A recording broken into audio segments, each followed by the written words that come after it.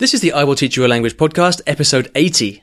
Welcome to the I Will Teach You a Language podcast. Weekly motivation and language learning tips to help you become fluent in any language.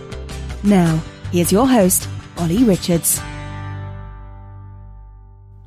Hello, welcome back. Thank you so much for listening to the podcast. And today we've got something really cool because I've got a special guest here with me from the Netherlands, and we're going to be talking about a really interesting question, which is whether you have to spend time abroad in order to reach a high level in a language. But before we do that, I'd like to thank the sponsors of the show, italki. And, if you are someone who really wants to take more language lessons or wants to have more practice in their target language, but maybe you don't have time to go out and meet teachers and, maybe you're just very busy, then italki could be exactly what you need because you can get lessons with professional teachers from the comfort of your own home. And if you'd like to get a free lesson, simply go over to iwillteachyoualanguage.com/free lesson to get started. Cool. So, I'm very pleased to welcome my good friend Jan van der from the Netherlands, who's here sat beside me right now. Hey, Jan. Hi, Ollie. Yeah, thanks for having me in your podcast. What an honor. Yeah, the honor is all mine. And I thought we would record this conversation today because we were walking around. We went for a walk around London yesterday, and we got talking about all of our languages. I have learned 8 languages in the past, and Jan, how many do you speak? Yeah, I would say you can also speak 8 quite comfortably. But you studied more as well, haven't you? Yeah, I studied more, but yeah, 8. I can have spontaneous conversations in 8 languages. So I would say 8. Yeah, and so amongst we speak a number of languages each, but obviously each of those languages has a slightly different level. Yeah. Some of them we are very comfortable in, others not so much, right? What are your best languages, Ollie? So for me, the languages that I'm most comfortable in, that I can kind of operate fairly freely without really thinking about it, would be Spanish and Portuguese, French and Japanese. Mm-hmm. Those are the languages that I kind of feel most comfortable with. And why do you think those are the languages that speak the best? Is that because you lived in all those countries where those languages were spoken? Because this is the question, isn't it? Because so in my own life, I've traveled quite a lot. I've been very lucky, and I've traveled a lot, and so I've had the experience of actually using these languages in the countries, right? Mm-hmm. So it's kind of difficult for me to say what would happen if I didn't travel and if I didn't go abroad, whether I'd still be able to learn those languages to the same level. Exactly. But so to give you some examples, so when I learned Spanish and Portuguese, I was living in London, and everything I learned in those languages was in London, and I got to quite a good level. Mm-hmm. Until what level did you learn the language back at the time? Portuguese and Spanish? It's difficult to say exactly what level, but you were comfortable. I'd spend entire days just speaking Spanish and Portuguese. So, very, very conversationally comfortable. But then I started traveling to Spain and I started traveling to Brazil. So I obviously improved in that time. And I don't know whether if I just stayed in the UK, whether I would have kept improving or not. But the reason that, and again, this is what we were talking about yesterday. I should tell you guys, it's quite funny. We were walking through Greenwich Park, which is in a beautiful park in southeast London, and we were on top of this, right up at the top of Greenwich Park, and there were a couple of Chinese girls taking these funny selfies on top of the park with this great view of London, and one of them asked Jan to take a photo for them, not knowing that he speaks very good Mandarin, and so Jan kind of switches immediately into Mandarin and just starts talking to them in Chinese, and they're like, "Oh my god, how is this possible? How come you speak Chinese?" And they just kind of went, I didn't understand anything, but they went off and had this conversation, and so that got me thinking. Well, because I'm learning Cantonese at the moment still, and it's going well, but I've kind of had this lingering feeling that I don't know at the moment whether I'm going to be able to get it to a very good level where it's very comfortable if I just stay here in London. Yeah. And so that's how I started. That's kind of why we got talking about this topic, right? Yeah, exactly. So what do you think does it make that brings you to a higher level when you stay in the country? Is it just that you have to, because now you're learning Cantonese, you only speak it with teachers on Italki, as I understand. Is that correct? Yeah, basically, yeah. You think that it's that you just only use it in the classes, and then once when you have to speak it with someone in person, that it feels differently or something, and then you just can't respond naturally, or what is it that holds you back? Yeah, it's what like it's the fact that it's not automatic for me, you know. Like, so when I think about this question, for me, like I want to be able. My real goal, what I want to get to in a language, is I want to be able to meet someone spontaneously in the street or wherever, and then start a spontaneous conversation without feeling held back or without feeling, you know, very easily. Yeah. And to connect with the person, so that like the conversation with the person is the most important thing, not whether I'm good at the language or not, you know.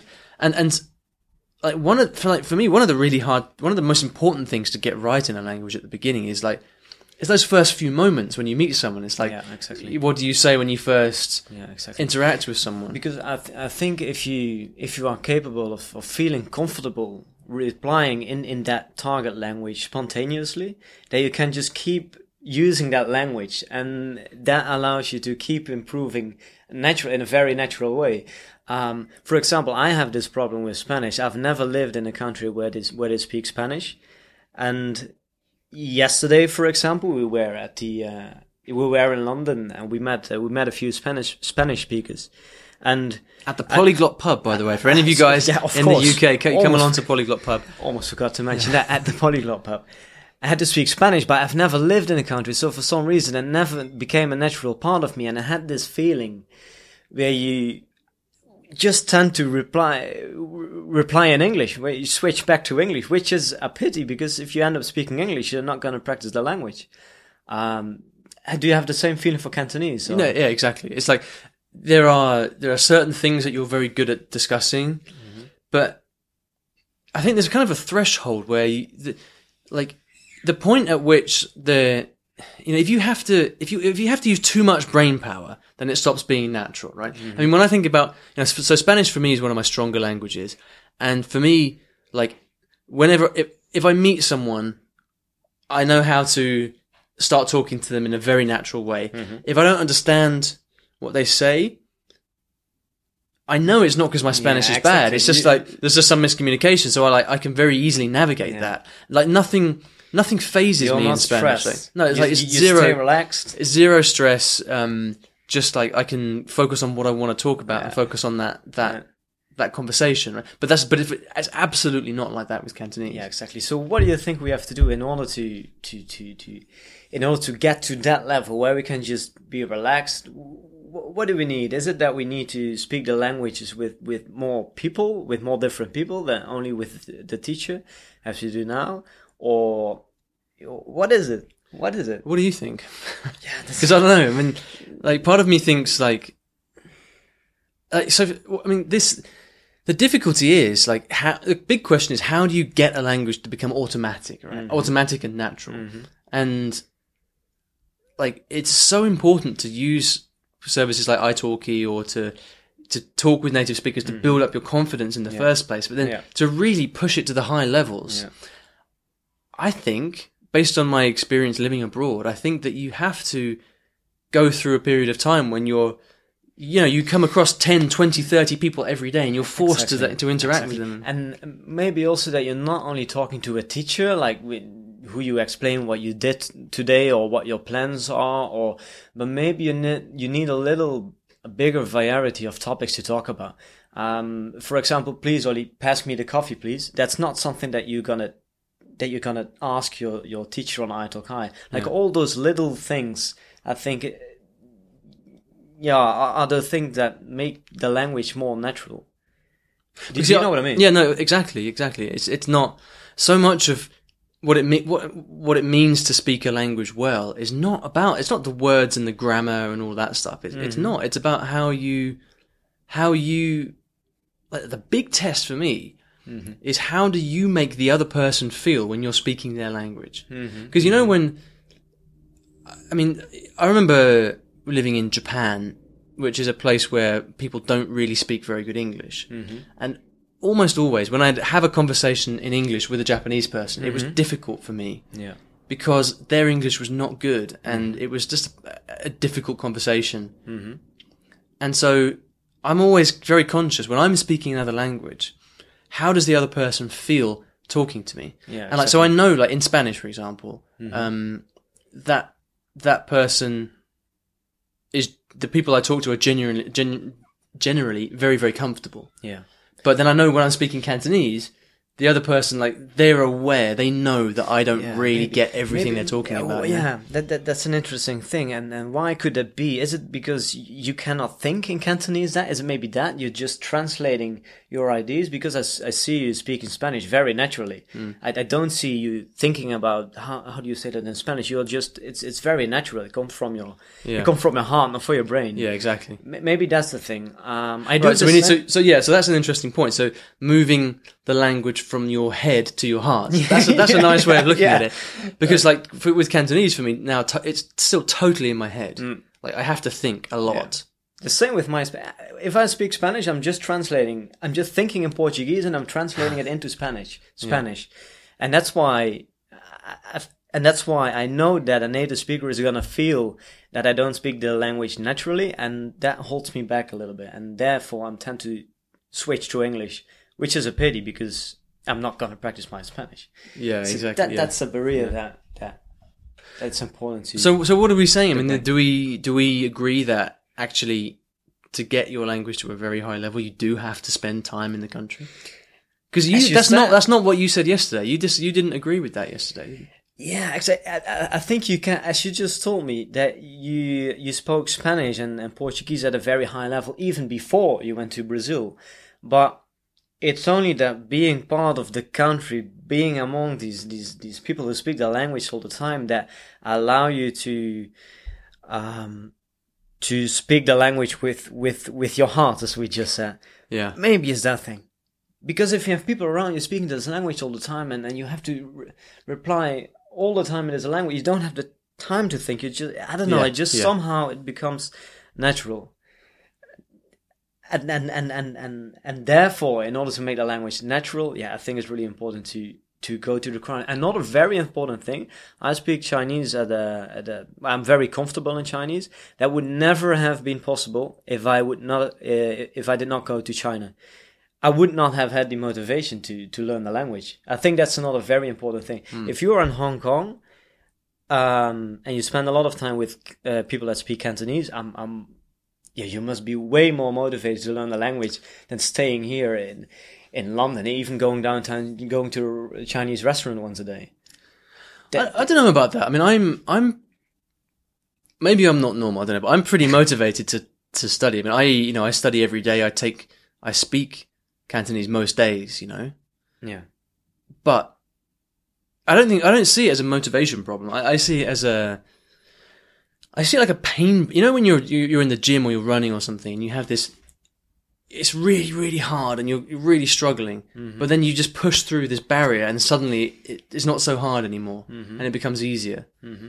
For me, it's a bit like that. Like, I still remember very clearly being in the Canary Islands many years ago, like speaking with a group of like 15 friends from there, and they were and these are all like childhood friends, so they're speaking Spanish very fast, like machine gun Spanish. Yeah, like they got all their in jokes, but only they know about all this slang, and it was really hard for me to keep up. And I remember like I tried for a couple of hours, 2 or 3 hours to keep up, and I did, but like, you know what Spain is like, you stay there all night, right? Yeah. So we were there like until 4 or 5 in the morning.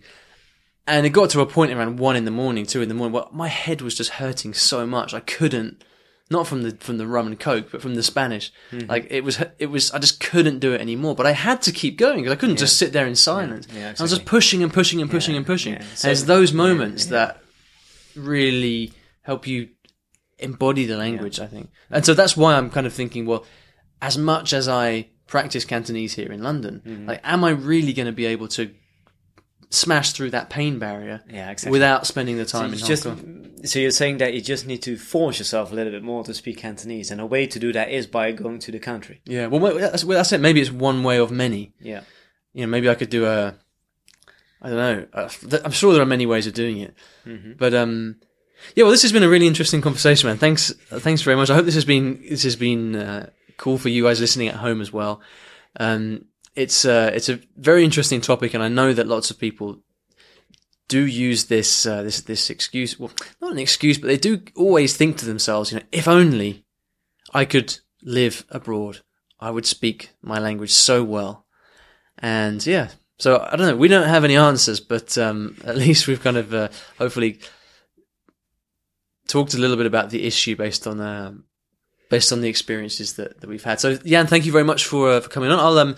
I'll ask you a bit more about you in just a second, but thank you for listening. If you would like to ask me a question about languages, then you can. Please go over to iwillteachyoualanguage.com/ask, and you can leave me a voicemail question that I'd be really happy to reply to.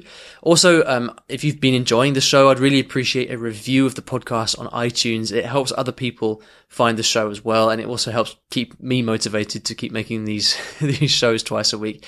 So if you'd like to leave a review for me on iTunes, you can go to iwillteachyoualanguage.com/review, and that will take you to the place.